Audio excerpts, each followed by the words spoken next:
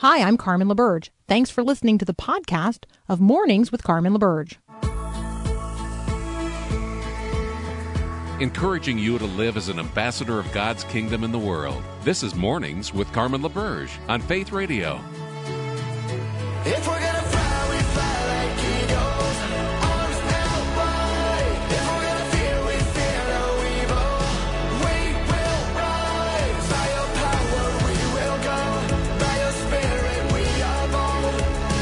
If we're gonna stand, we stand as giants. If we're gonna walk, we walk as lions.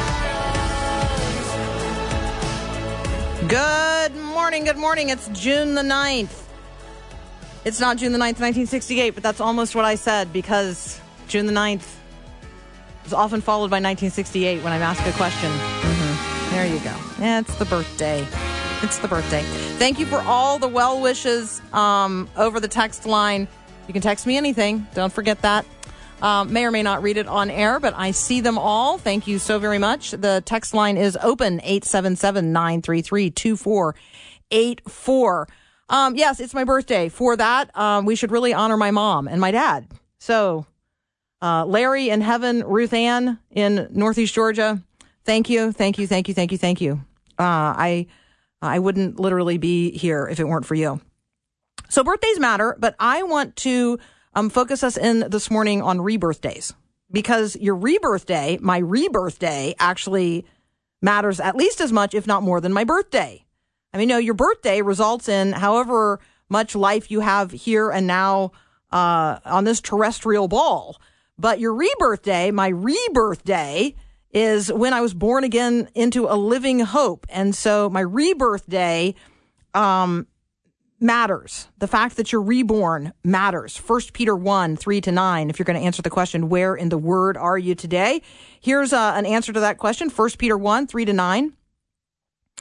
Blessed be the God and Father of our Lord Jesus Christ. According to his great mercy, he has caused us to be born again to a living hope through the resurrection of Jesus Christ from the dead, to an inheritance that is imperishable, undefiled, and unfading, kept in heaven for you, who, by God's power, are being guarded through faith for a salvation ready to be revealed in the last time. In this you rejoice, though now for a little while, if necessary, you've been grieved by various trials, so that the tested genuineness of your faith, more precious than gold that perishes, though it's tested by fire, may be found to result in praise and glory and honor at the revelation of Jesus Christ. Though you've not seen him, you love him. Though you do not now see him, you believe in him and rejoice with joy that is inexpressible and filled with glory, obtaining the outcome of your faith, the salvation of your souls. Blessed be the God and Father of our Lord Jesus Christ. According to his great mercy, he has caused us to be born again to a living hope through the resurrection of Jesus Christ from the dead. Amen, amen, and amen. That is my rebirth day. That is the hope of glory. That is my deliverer. If you want some clarification and a reminder of what it means to be born again, read John chapter 3 today, where Jesus talks about the necessity of being born again, and he explains it to Nicodemus, what it means to be born of the flesh, and what it means then to be born of the Spirit. I'm so thankful to God that I've been reborn. Have you been reborn? I mean, you were born, you've got a birthday. Have you been reborn? Do you have a rebirth day? Do you recognize and receive the one who was born to die that you might be delivered from death to life? The life I now live, I live unto the Lord, no longer I who live, but Christ who lives in me, a reborn life. Birthdays matter, yeah, absolutely. But as Christians, rebirth days matter even more. So happy rebirth day to all of my brothers and sisters in Christ. And for those of you who have not yet allowed yourself to be delivered by Jesus, let him do what he came to do, which was die that you might live. Listening to Mornings with Carmen, I'm Carmen LaBerge. This is Faith Radio. Next up, Peter Kapsner.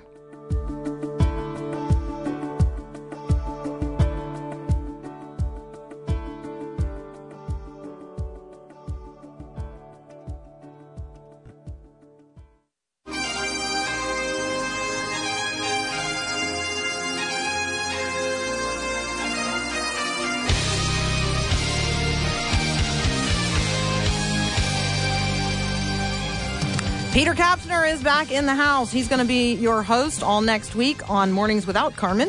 I'm going to take a little vacay.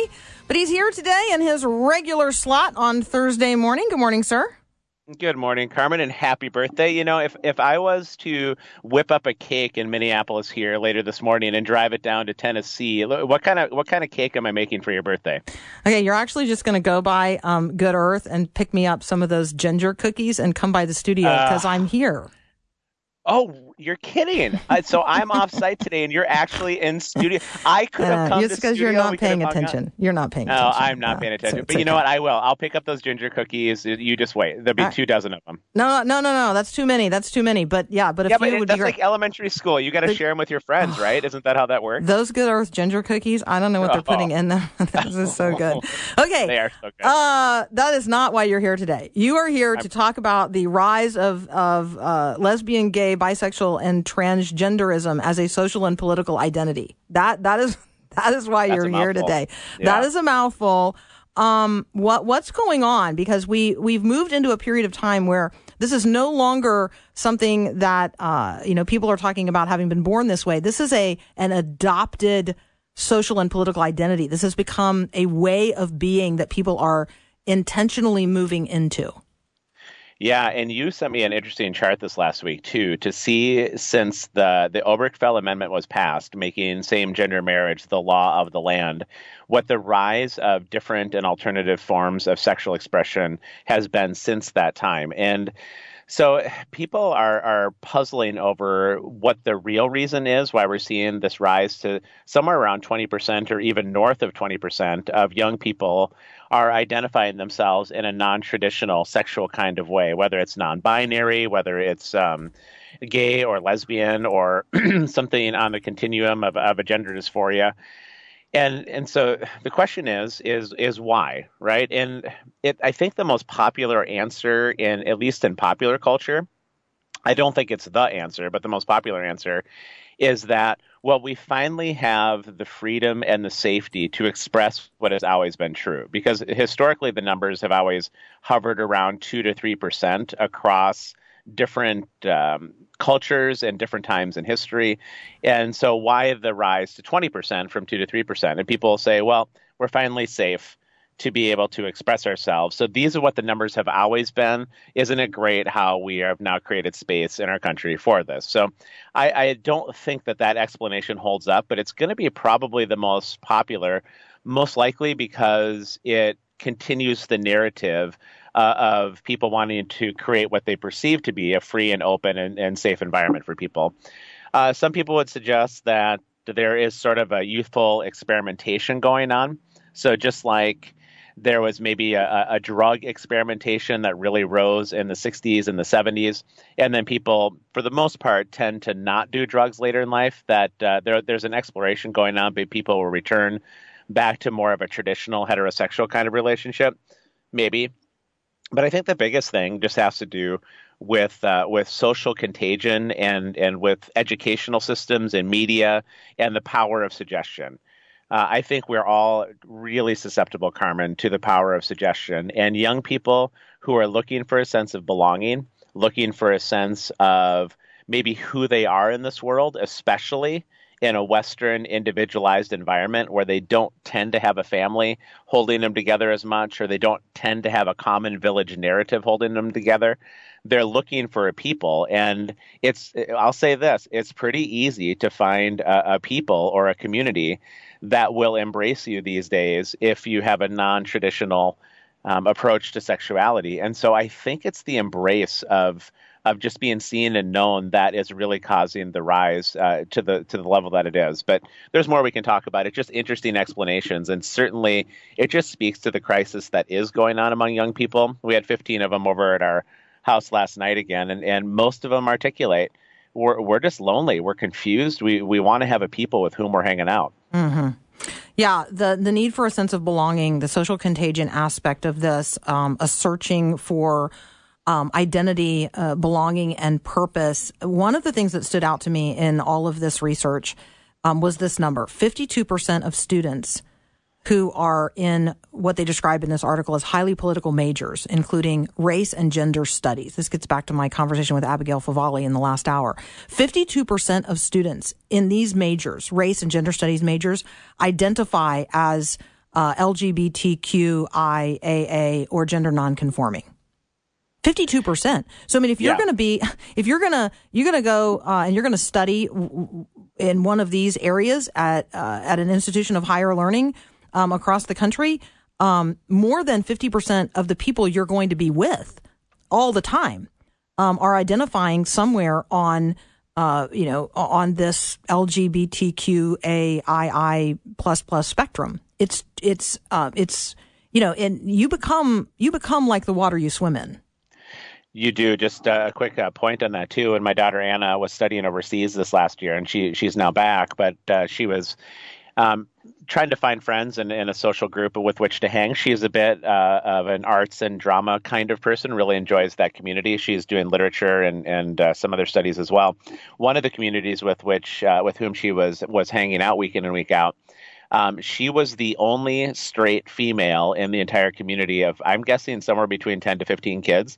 And so, I mean, just think about the staggering reality of that is that clearly in gender studies and in sociology, increasingly in political science, but also, too, a lot of times in arts and theater, you have these disciplines or these areas of study in which you see the numbers, like you just said, they're way north of 50, 60, 70, 80%. And if you're fair-minded about it, you have to be able to say there are some social gatherings that trend towards this power of social contagion. And I think, but that's hard to say, right? You get canceled so quickly, right, Carmen? As soon as you start moving into these areas and say, hey, look, there's something else going on besides the fact that we finally figured out all of this sexuality and we should just celebrate everything. That's a really tricky and dangerous public profession to be able to talk about in most circles these days. All right. And in terms of something else that is becoming popular again in the culture and now has its own seminary, we're going to talk next about witchcraft and the rise of the attraction of witchcraft to women in the United States of America. That's up next here on Mornings with Carmen.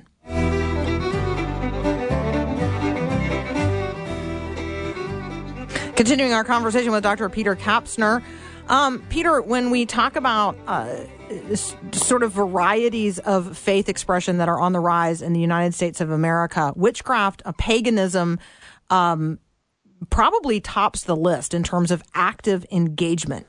What's going on here, and at least what are some of the theories behind the rising attraction to witchcraft among women?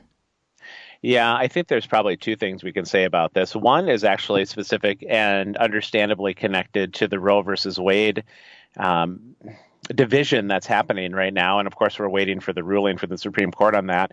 But more broadly, we've talked about this a little bit in the past, is I think that people, generally speaking, are feeling that they really want to investigate a more relational spirituality. And what I mean by that is we've been coming off maybe 5-6 generations, and I think you could even trace it back to the Protestant Reformation, where faith was defined by your orthodoxy, meaning what you believe to be true.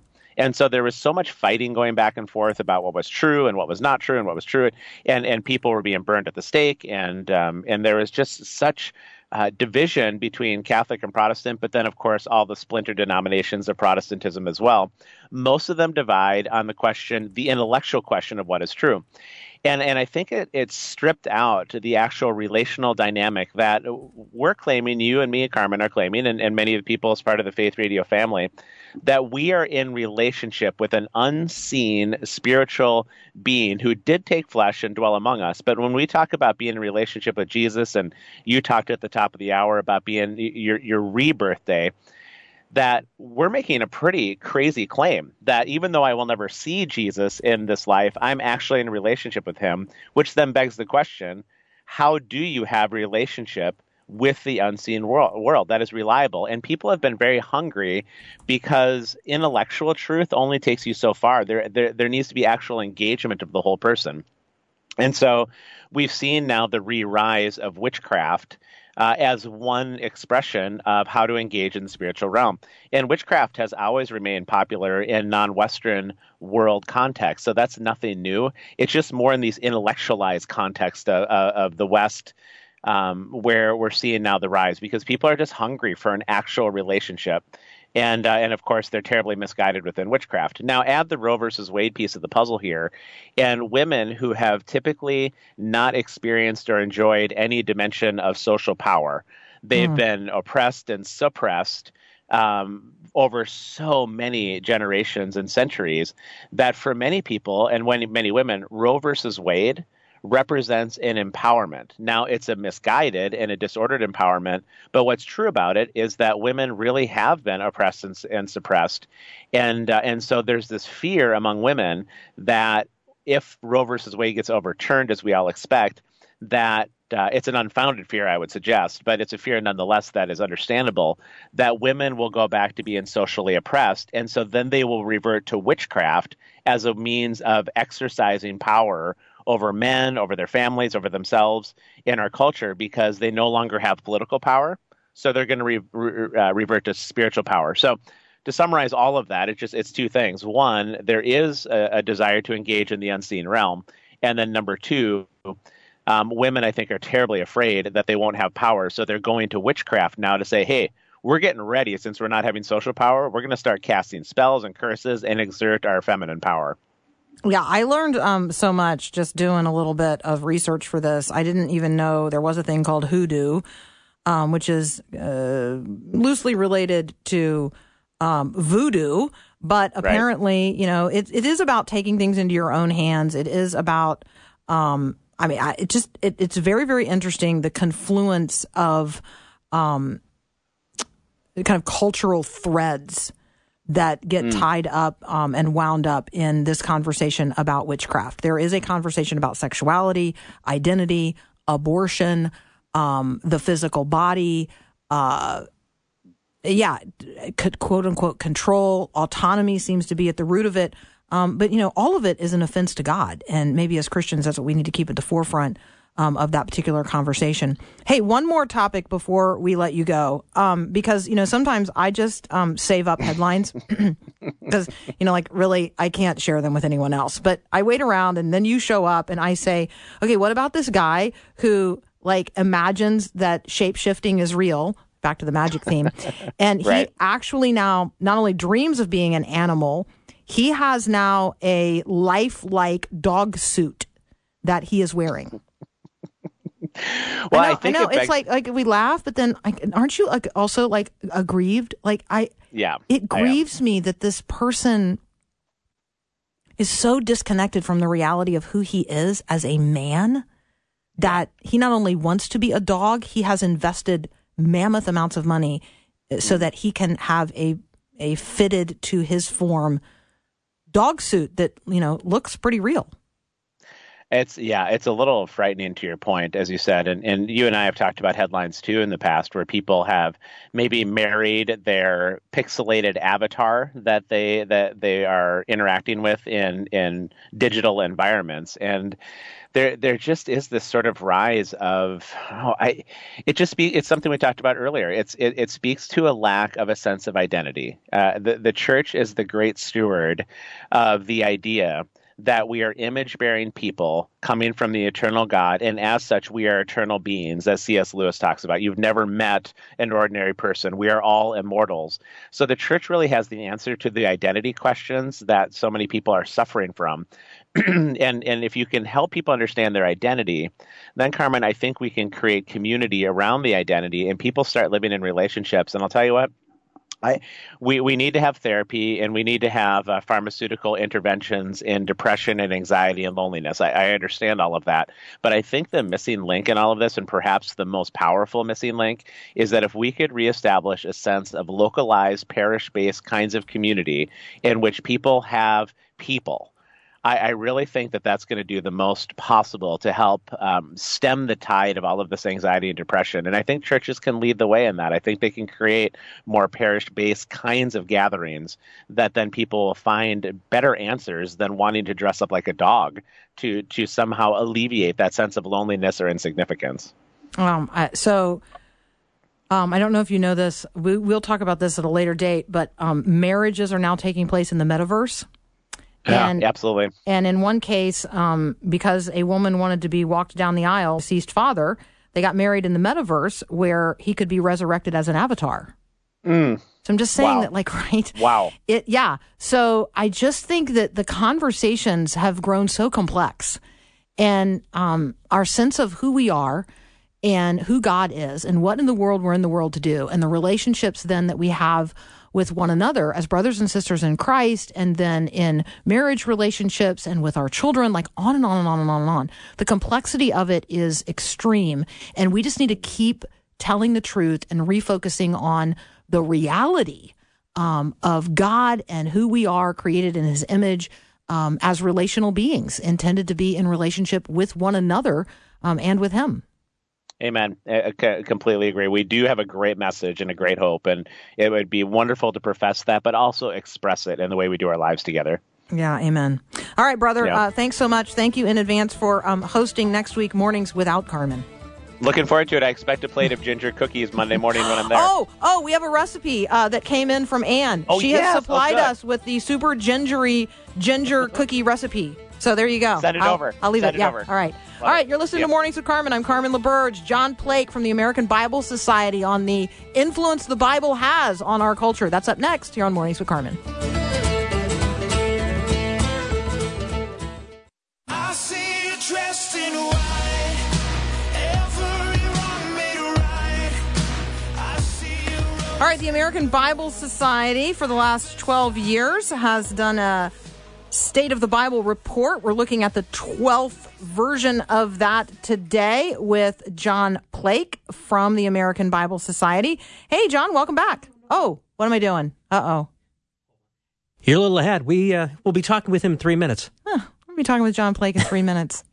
All right, it's my birthday. I'm a little ahead of things today. Yes, I can share the ginger cookie recipe with those of you asking. Just text me at 877-933-2484. I know. I'm sorry. A little ahead of myself. John Plake will be with us in just a moment. Those ginger cookies last night went to her head. I seriously need a ginger cookie. But I also need the 12th annual State of the Bible report up next from the American Bible Society. You're listening to Mornings with Carmen. A little off this morning. We'll be right back.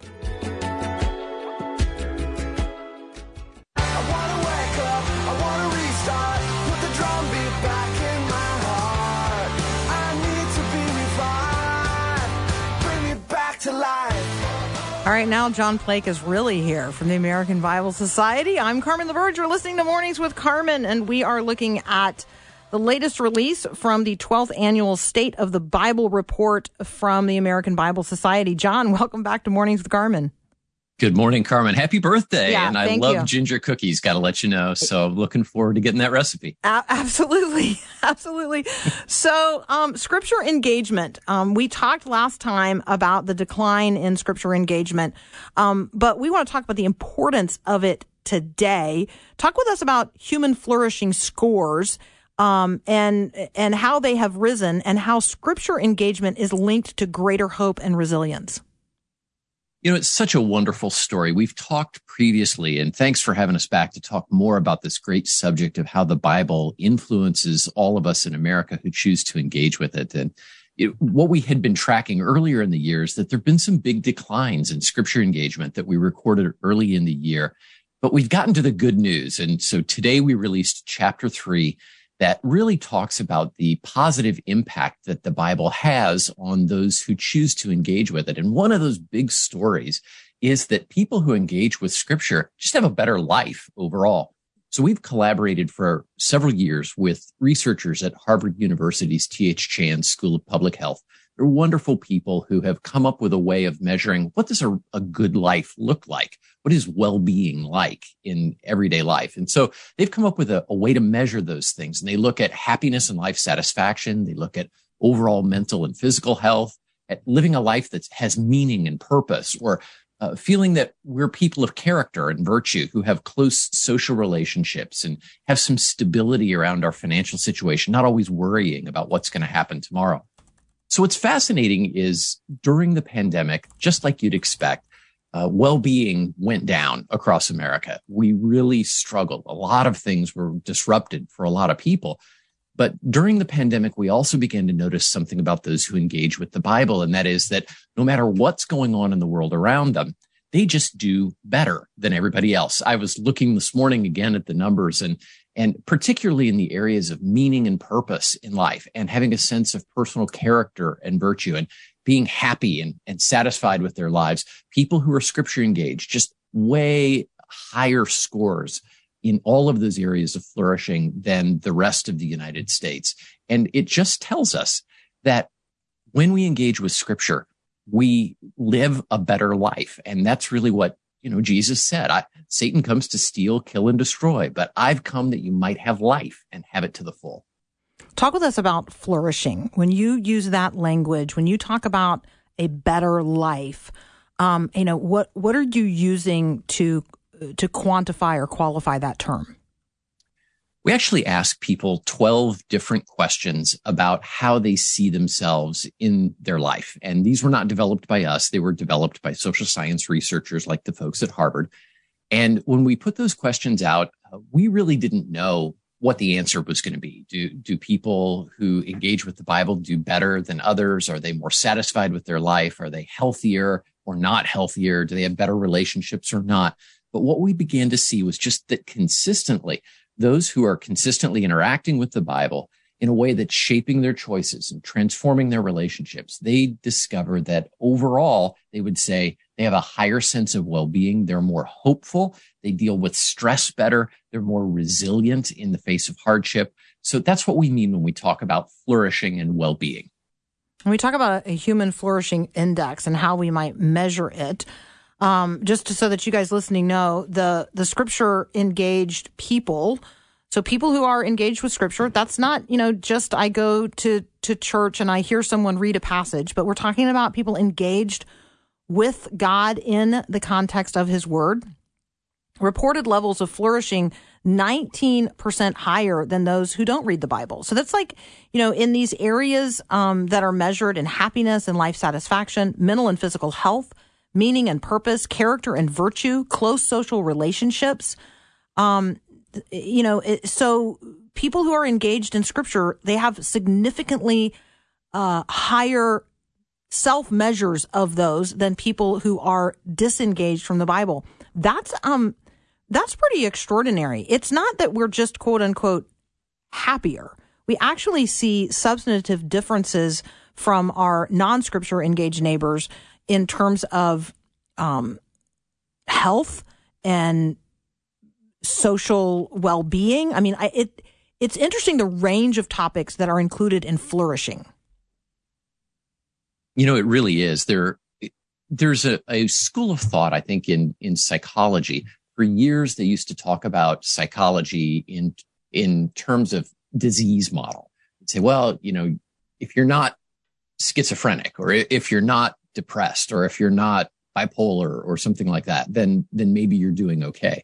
But in more recent years, they begin to think of it in terms of, well, what's going right with your life? And that's that area which is called positive psychology or well-being psychology. It's where these measures of human flourishing have come from. And I think sometimes people ask the question, well, okay, you guys say it's important to read the Bible. You say it's important to engage with God's word, but what's it going to do for me? I mean, is all it going to do secure my heavenly future, my eternity, or is it going to do something for me today? And what we discover by using these measures that weren't developed to measure the impact of the Bible, they were developed to measure people's mental and physical health and their social well-being. When we look at Bible users through the lens of these social science measurements, we discover, wow, it really does make a difference when I engage with God's word, and it makes a difference in my life today. So we're talking with John Plake. We're talking about the real difference. And when I say the real difference, like measurable difference in terms of how we score ourselves in areas of human flourishing. So the real difference that scripture engagement makes in our lives. John, talk with us about the hope scale. What is a hope scale, and how do I measure myself on the hope scale? It's a great question. The Bible talks a lot about hope. And hope is really the belief that the future is going to be better and that you have power to be involved in making it better. That's something that social scientists call agency. And there's been a lot of work on measurement around hope for, 20, 25, 30 years even. It started at the University of Kansas. Kansas University's C.R. Snyder came up with the psychology of hope. And now people like Chan Hellman at the University of Oklahoma have hope theory. They particularly work with people who have had adverse childhood events. You may have heard of the ACEs scale, talking about how some children really have difficulties that set them up on a trajectory for difficulties in their lives. And Chan Hellman has looked at the role of hope and how when people are able to develop hope, it can overcome some of the diversities or some of the adversities and the stresses that they've experienced early in their lives. And so that's really what we're talking about. We also wondered, well, okay, if people can have varying levels of hope, how do scripture engaged people do compared to everybody else? And we've been looking at this since 2020 as well. And just consistently, scripture engaged people significantly higher levels of hope than others in America. And so it's really heartening to see that, if you might score 16, if you're disengaged from the Bible, and as people begin to explore the Bible, that score comes up to around 17. And then for scripture engaged people, more like 19. So there are these really noticeable differences going on in the level of hope that people have when they engage with God's word. And I think it's because they understand their life is part of God's story. And there is a trajectory. There's something that's going to be happening that they're headed toward. And what they might be experiencing today isn't the end of the story. Amen. We're talking with John Plake from the American Bible Society. We're talking about results, outcomes of the State of the Bible report. You can find what we're discussing at stateofthebible.org. When we come back, I'm gonna ask John about the generational differences that they have observed in this 12th State of the Bible report. And we're also going to talk about trauma sufferers and how much trauma sufferers can genuinely benefit from real scripture engagement. What a timely topic. You're listening to Mornings with Carmen. I'm Carmen LaBerge. We'll be right back. We believe in God the Father. We believe in Jesus Christ. We believe in the Holy Spirit, and He's given us new life. We're talking with John Plake. He serves with the American Bible Society, and we're looking at the 12th annual State of the Bible report. You can find what we're talking about at stateofthebible.org.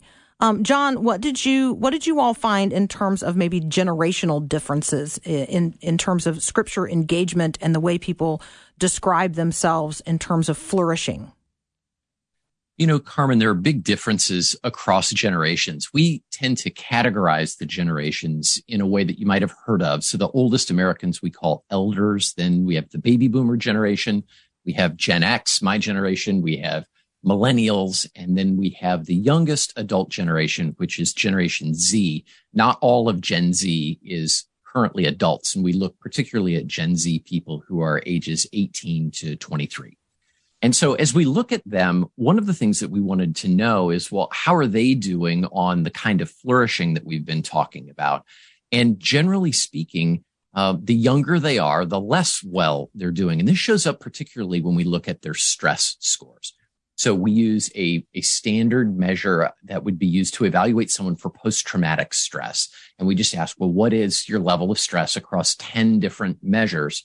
And overwhelmingly, Gen Z has higher levels of stress than any other generation. I just want to put this in context for you. So elders on average score less than 5 on a stress score. Gen Z on average scores about 15. So about 3 times as much stress for Gen Z as for the oldest Americans. And that's really telling.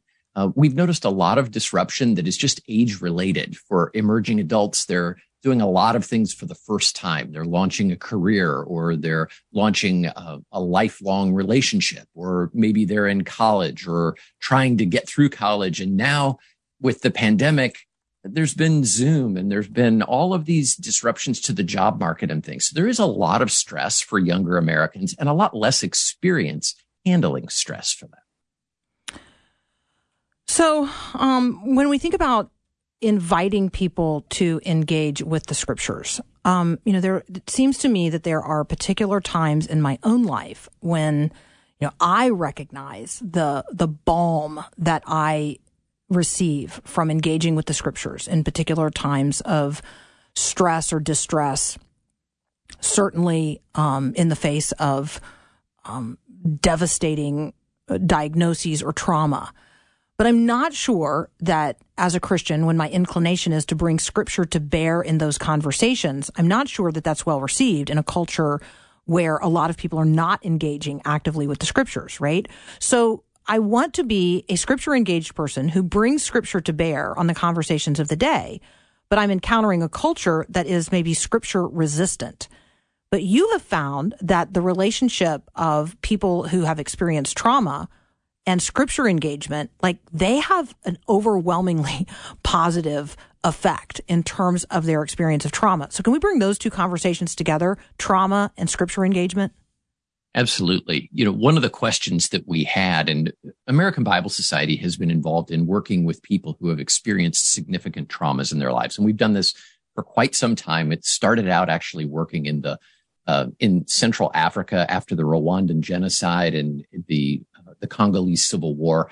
And you've heard all of these big stories about child soldiers and the issues that happened there. Well, out of that, American Bible Society was involved with a group of Bible-oriented ministries that developed something called the Trauma Healing Institute.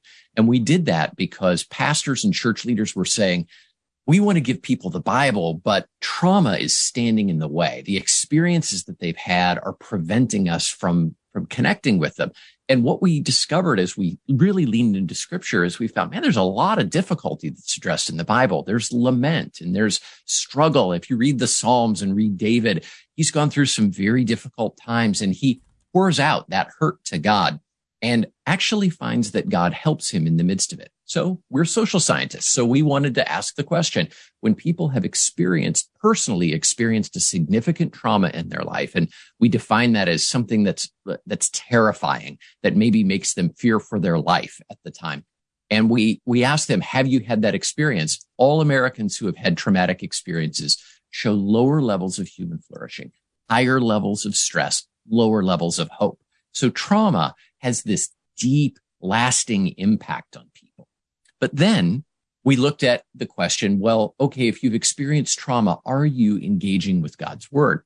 And when we crossed trauma experience and scripture engagement, and then used those to look at human flourishing, happiness and life satisfaction, and mental and physical health, what we discovered is that though trauma negatively impacts all areas of flourishing, scripture engagement is so powerful that it literally reverses those effects. So when we ask people, well, have you had a traumatic experience? And they say, yes. Then we say, well, are you scripture engaged? If they say yes, here's what we discover. Those people have higher levels of overall flourishing than people who have not experienced trauma and are not scripture engaged. So it's really powerful. There's so much hope that comes from engaging with God's word. So let me just recap it again. When trauma sufferers are scripture engaged, they actually flourish at higher levels than trauma-free people who are not scripture engaged. Yeah, and trauma-free people. I don't know those people. I mean, we are afflicted in so many ways in our culture. So thank you so much for making that connection for us today, John. If you guys want to read the full report and these reports that are, threads pulled out of it, you can do so at stateofthebible.org. If you'd like to connect directly with the Trauma Healing Institute that John talked about, you can find them at traumahealinginstitute.org. John, as always, thank you so much for joining us on Mornings with Carmen. It's a pleasure, Carmen. Have a great birthday. Thank you so much. You can find the American Bible Society at americanbible.org. We'll be right back.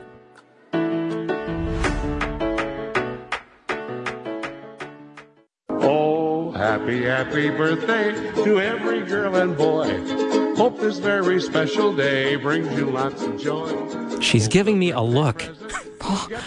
My producer, Paul Perot, is having such a good time today, and for that I am grateful. Yes, today is my birthday. Thank you so much for all of the well wishes. Thank you for those of you with whom I have now shared the ginger cookie recipe. And then thank you for those of you who went and looked in your grandma's recipe boxes and sent me others. I just might just have to go home and bake a lot of ginger cookies and do my own kitchen test. I'll let you know what rises to the top. Yeah, there you go. You guys are fantastic. I love you. Thank you for including me in your day. Special shout out to listener Matthew in Bayport. I am reading what you sent me, Matthew. So thank you so much for communicating with me and letting me know that you're out there. Lots of things going on here on the text line. Thank you, each and every one of you, so much. And thank you for apparently the rhubarb that you dropped off downstairs. I will make much of that. You guys are just fantastic and terrific. Tomorrow is Friday, isn't it? Tomorrow is Friday. Tomorrow is Friday. So we're going to have the Friday Farm Report tomorrow. Yeah.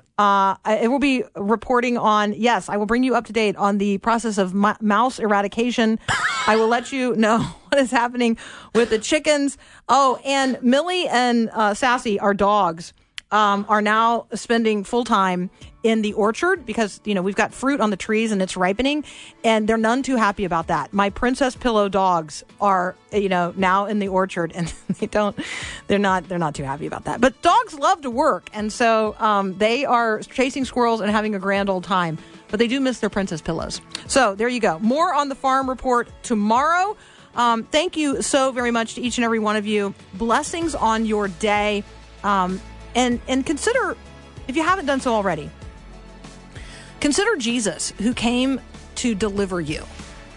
Read John chapter 3 today and see what Jesus has to say about being reborn into a living hope. It's one thing, to live a physical life, to be born and have a birthday. It's a whole nother thing. It's a whole nother life. It's a whole nother reality to experience being reborn and have a rebirth day. So let me invite you to consider allowing yourself to be reborn in Christ. If you've not yet accepted the good grace of God in Christ Jesus, let me invite you, make today the greatest day ever, the day of salvation, your rebirth day. Have a great day, and God bless.